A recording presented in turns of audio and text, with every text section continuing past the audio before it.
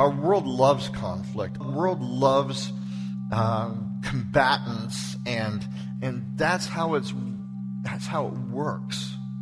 And if you are a man or a woman of peace in the middle of a world that is brewed in conflict, you are going to stick out like a sore thumb, and people will not understand you and what drives you. Here it comes, a brand new day, but I don't know what will come my way. Rise or fall, your love will see me through it all.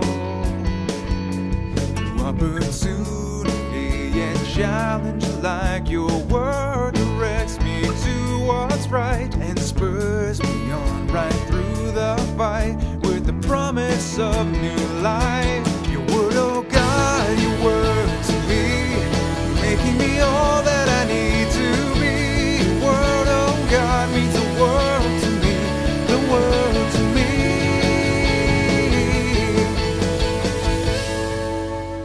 Good evening, and welcome to A Word with God. I'm Stan Starkey, your host this evening. We normally have John McKenzie with us, but tonight John's on holidays, and he will be joining us again next week. This week we have our producer, engineer, Rebecca with us. Good evening, Rebecca. Good evening, Stan. And you just love doing this, don't you? This is your most favorite thing to do, is be on the radio. Sure it is. I have a very reluctant co-host this evening. And Rebecca looks after many of the technical things at our church and with the radio program. And you really would have nothing to listen to if it were not for her. So, Rebecca, this was recorded. This is Romans chapter 12 in this series called I Am Not Ashamed of the Gospel. And it was recorded first at Stainer. Mm-hmm. And what do you think of Stainer? I love Stainer. It's a lot of fun. It's great relaxation and good messages. It's a great family camp, and every couple of years we get to go up there. We brought our worship team with us this year, and we did two series. One that we're going to do after Romans, which is Ruth, and I think you'll really enjoy Ruth when we get into it. Tonight, though, we're on the final home leg stretch of working through the book of Romans. Romans has started off with all of these commands and precepts, and here's how to get to know God. And as John has usually talked to us, we have found there's this three-legged stool that Paul works from, and that is out of Deuteronomy and out of Isaiah, and from those two he interacts with those scriptures, and we have Romans, and one of the key theological passages in the New Testament. And so we've gone through, here's what God has to say, and now we're in this section that talks about how do we then live it out. And this is all about loving other people. This is about giving way so that the gospel can have full impact. And tonight we're going to be working through the second half of chapter 12. This is in a three-part message, and this is the first part. So I hope you're ready to go. And have your radios turned on and are ready to listen to what God has for us this evening.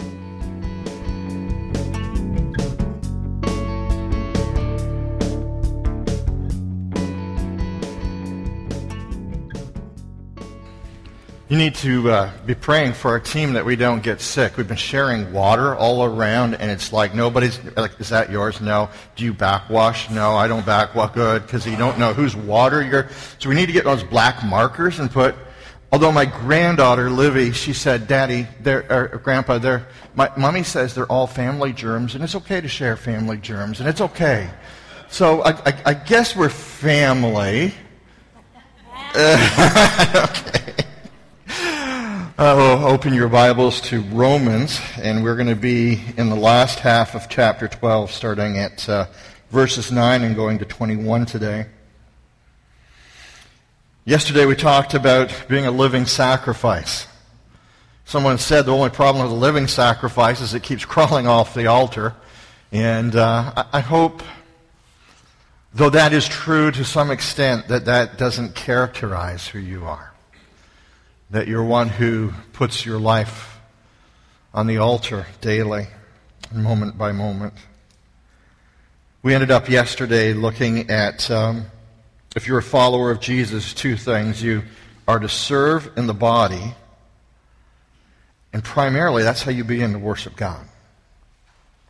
That's the beginning point. That's where it all flows from. And if you are trying to serve in the body and you haven't put who you are on the altar and given yourself as a sacrifice is still.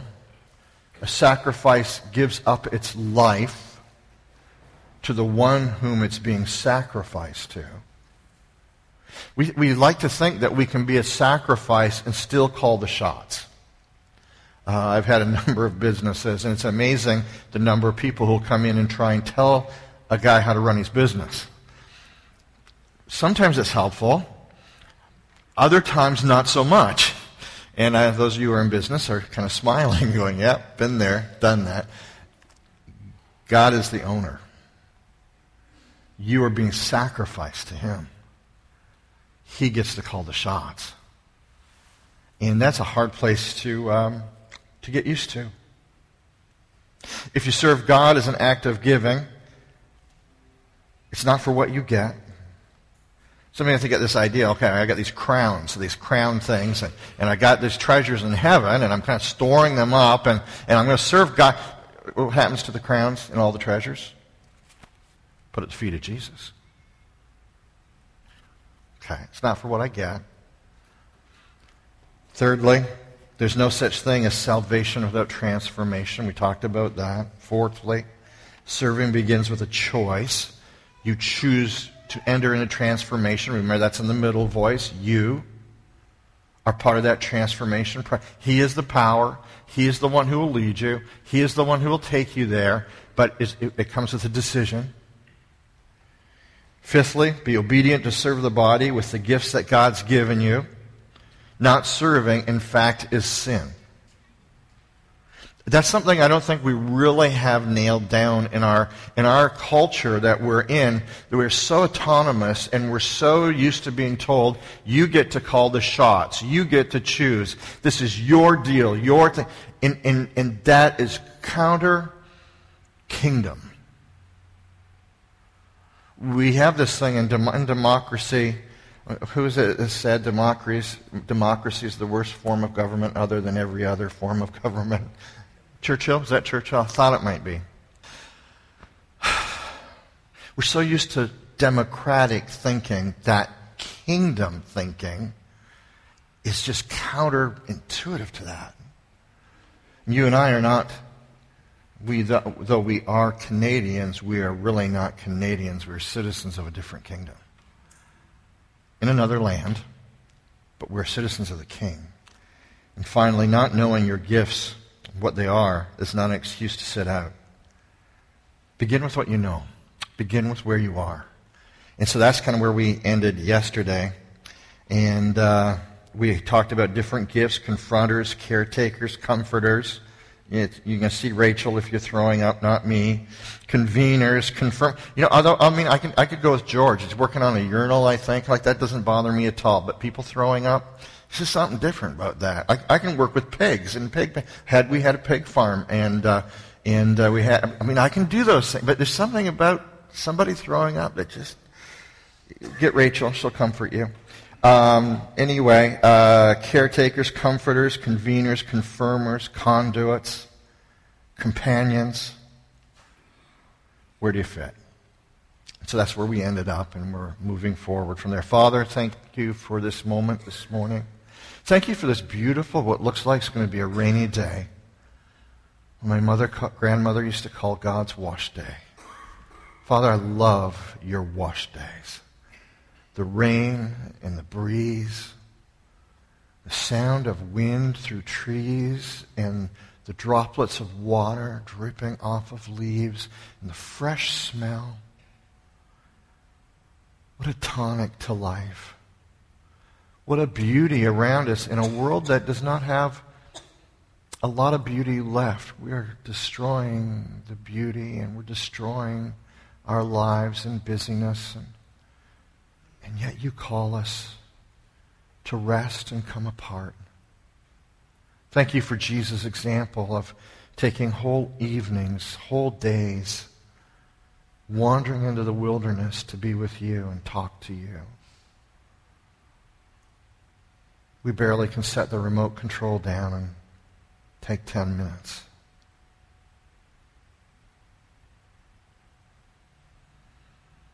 Thank you for your Holy Spirit as he came into the upper room and breathed a new kind of life in the first disciples. And in truth, you are here today, and you have fallen upon all of those who have confessed the name of Jesus, turned from their sins, and given their hearts and lives to you.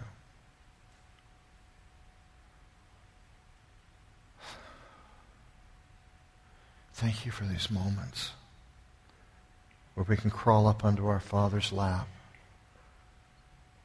We can hear your word. And we can be changed. Thank you for not leaving us alone, but speaking to our hearts. For bringing us into fellowship with you and one another. This is a great place. It's a place with history. We thank you for all that has gone on before here, for lives converted and hearts changed, decisions made to serve you, men and women being called into ministry, called into missions. In this place, in this sacred and holy ground, you have moved and worked in times past, and you have drawn us into our kingdom lives, and we remember the days when. Father, we see pictures of this place filled to overflowing out into the trees behind us. And we pray, Father, for a moving of your Spirit here as of old, that you would begin to draw families here in the summer, that you would use this place in power and in might to call forth your people, to call them forth to service, to call them forth to holiness, to call them forth to the power of the gospel, that lives would be changed. And so we pray your blessing on this place. And we thank you for all the prayers that have gone up from here, that have made a way and make it possible for us to enter into your presence today. We will be careful not to squander what has been given us in this time, in this place, and in our relationship with you. And we call on the company of the holy to utter their amen to this. Amen.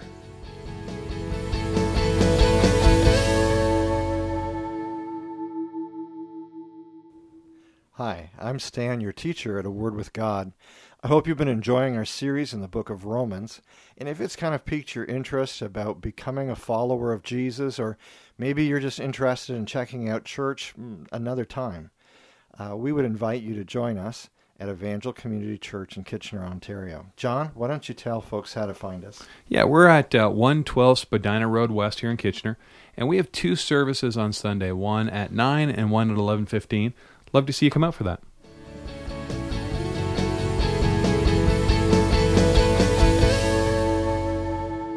This morning we're talking about living in peace.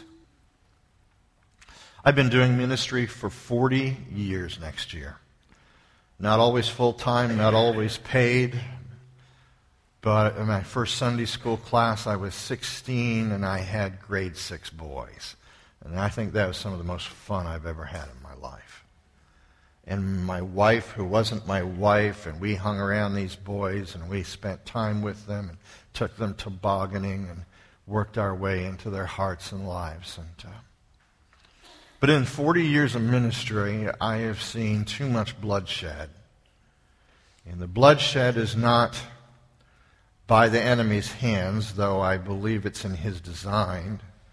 It comes from one another beating each other up in the church. And if you are a living sacrifice today, and you are in the body, and you are serving, there's a high degree of probability that you're going to be in situations that are not going to be pleasant. And it's going to be inside. And it's nothing like family pain. You know what I mean? sons and daughters and grandchildren who struggle, and there's nothing that touches our hearts that creates an ache, and yet there's a greater family in the church. And I can think of our Heavenly Father in His heart as His children chew each other up and spit them out. And so let's look at the Word this morning and ask Him to show us some things. Put down here, living in peace is hard. Living for God will create tension. It will. There's tension there, because if you're living for God and those who aren't, that's going to create a tension that it's going to follow you around. Second thing is that our world runs on conflict. Our world loves conflict. Our world loves combatants, and that's how it works. And if you are a man or a woman of peace in the middle of a world that is brewed in conflict, you are going to stick out like a sore thumb, and people will not understand you and what drives you. The third thing is that most devastating conflict is at home, and like I said, in the church home. Nothing touches your pastor, your elders, like conflict in the body. Nothing is as gut-wrenching to them. There's not always the question of the person who's walking out the door in a snit, but how many people are going to follow them. And what kind of poison is that going to put into other people's lives?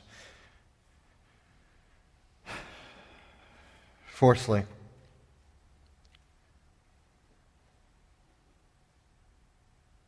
the church is a mess.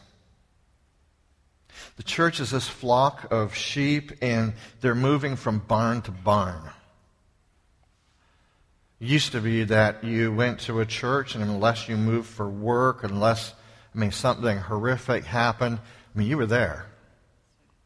And you invested your life, and you sowed your life and your children and your grandchildren's life.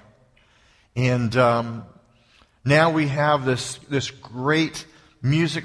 We all saw the musical chair things last night. John, you got to be a little more gentle up there. Like winning, okay, winning is good, but you can't put physical harm on people. All right, but that's You were being gentle. Okay. We're going to talk about people like that in a few minutes. Just listen up. We'll you nudge him, Josh, when he needs to listen to the message. Okay. We have musical chairs going on in our churches. And we have a barn full of biting and bitten and bleeding sheep. Sheep are nasty little things. I've been bitten by sheep. I've been butted by sheep. Physically and metaphorically. And so those are some things to be thinking over this morning as we look at the Word. Pursue peace with fellow believers is the first section, and let's break that down a little bit. The first thing we see is pursue love at all costs. It costs everything to put the other person first. It really does. It costs a lot. Let love, let goodwill, let benevolence, let brotherly kindness be without, and it's three things here. Be without hypocrisy. Be sincere. You ever met a guy who isn't sincere? We had a couple of salesmen like that. In fact, we were buying a house once, and he was not very sincere, and he tried to get on my wife's good side. And eventually, at one point, when we were looking, this house it was in Orwell, and there was not a square. Ivan, you and I couldn't even straighten this thing out. It was like they put a marble here, and it would kind of go. And so she's going like, but look at this, and look at. And he says, now, little lady, just go into the kitchen and look at the cupboards. That's what concerns you. And he turned to me, and I went, you lost it right there. Bad move. I know my wife. We're out of here right now. Be sincere. Love that's feigned, love that's fake isn't love. And you will be soon found out. Secondly, abhor what is evil. Have a horror. It's like liver. Are you a liver lover? I like liver. Oh, man, ungodly. Do you like liver? Okay, this is a godly woman right here. Do not, I mean, you can take liver and you can take as much milk and bread and as many things with it as you want, but it is still liver. It is still ungodly. Okay? Abhor. You bring a plate of liver out. I mean, we were over at Torpakai's yesterday. This was amazing. I don't know if you guys do liver, but I'm so glad you didn't feed me liver. But it was amazing. She made these dough daubs with meat and onion and garlic and kind of lentils and sauce and it's like she kept shoving them down my throat and she forced me to eat 22 of these things. Okay? She had my arm behind my back. I mean, Lori was putting them in her purse while she wasn't looking, and it's like, but abhor what is evil. I mean, I love that. I did not abhor that. I love that. Liver, I abhor. Be without hypocrisy. Abhor what is evil. Cling. That's our word to cleave again. Cement yourself. Glue yourself to what is good, to what's honorable. I love you. I know I'm supposed to forgive you. But doesn't figure into the equation.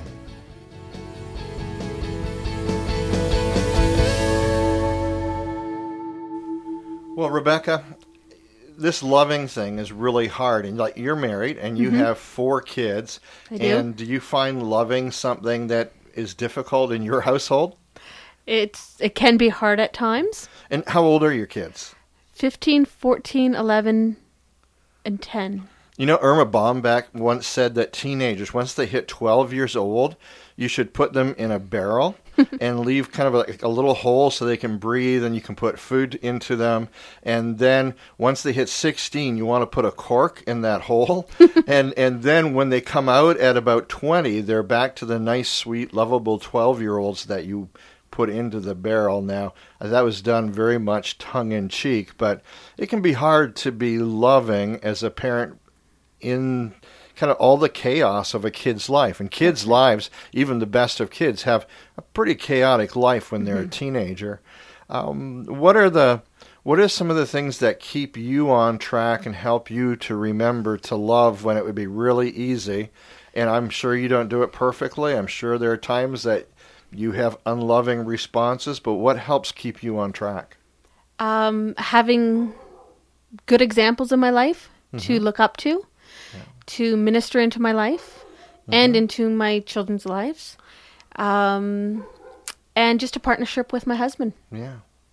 I can't imagine doing it alone, and many people who are doing it alone, they are raising kids, and they're having to kind of take both parts, whether that's being father and mother, or mother and father, and being subdivided.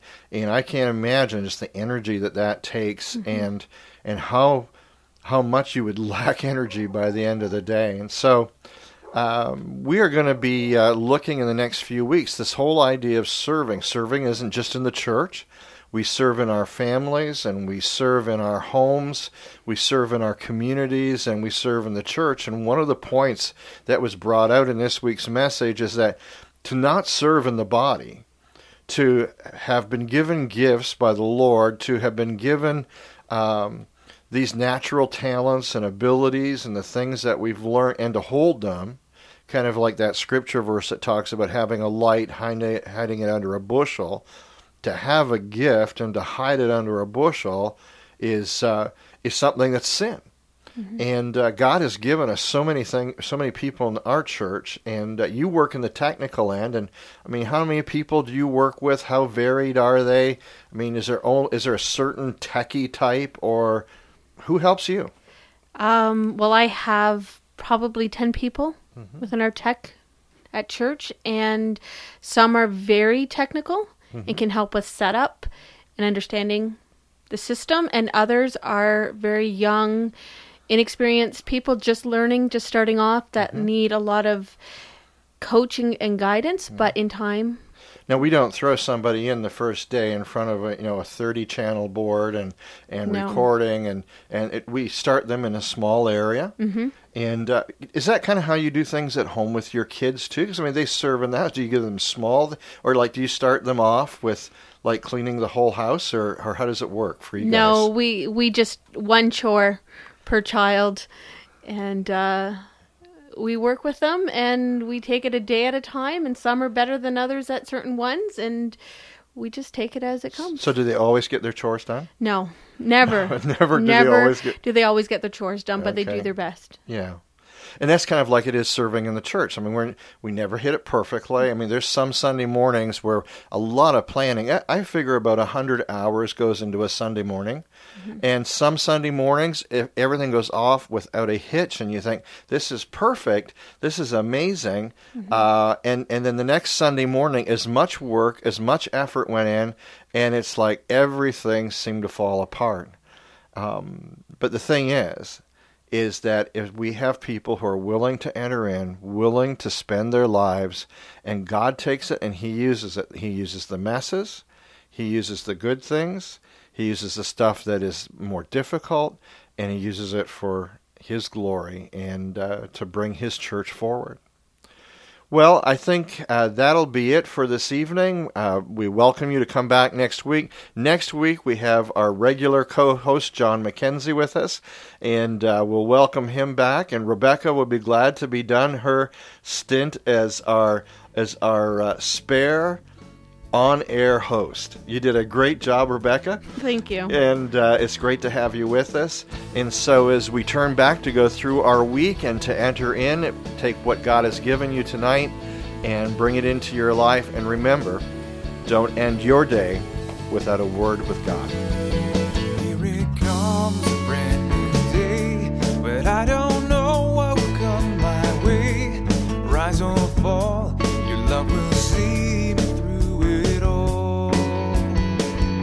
New opportunity and challenge, like your word directs me to what's right and spurs me on right through the fight with the promise of new life.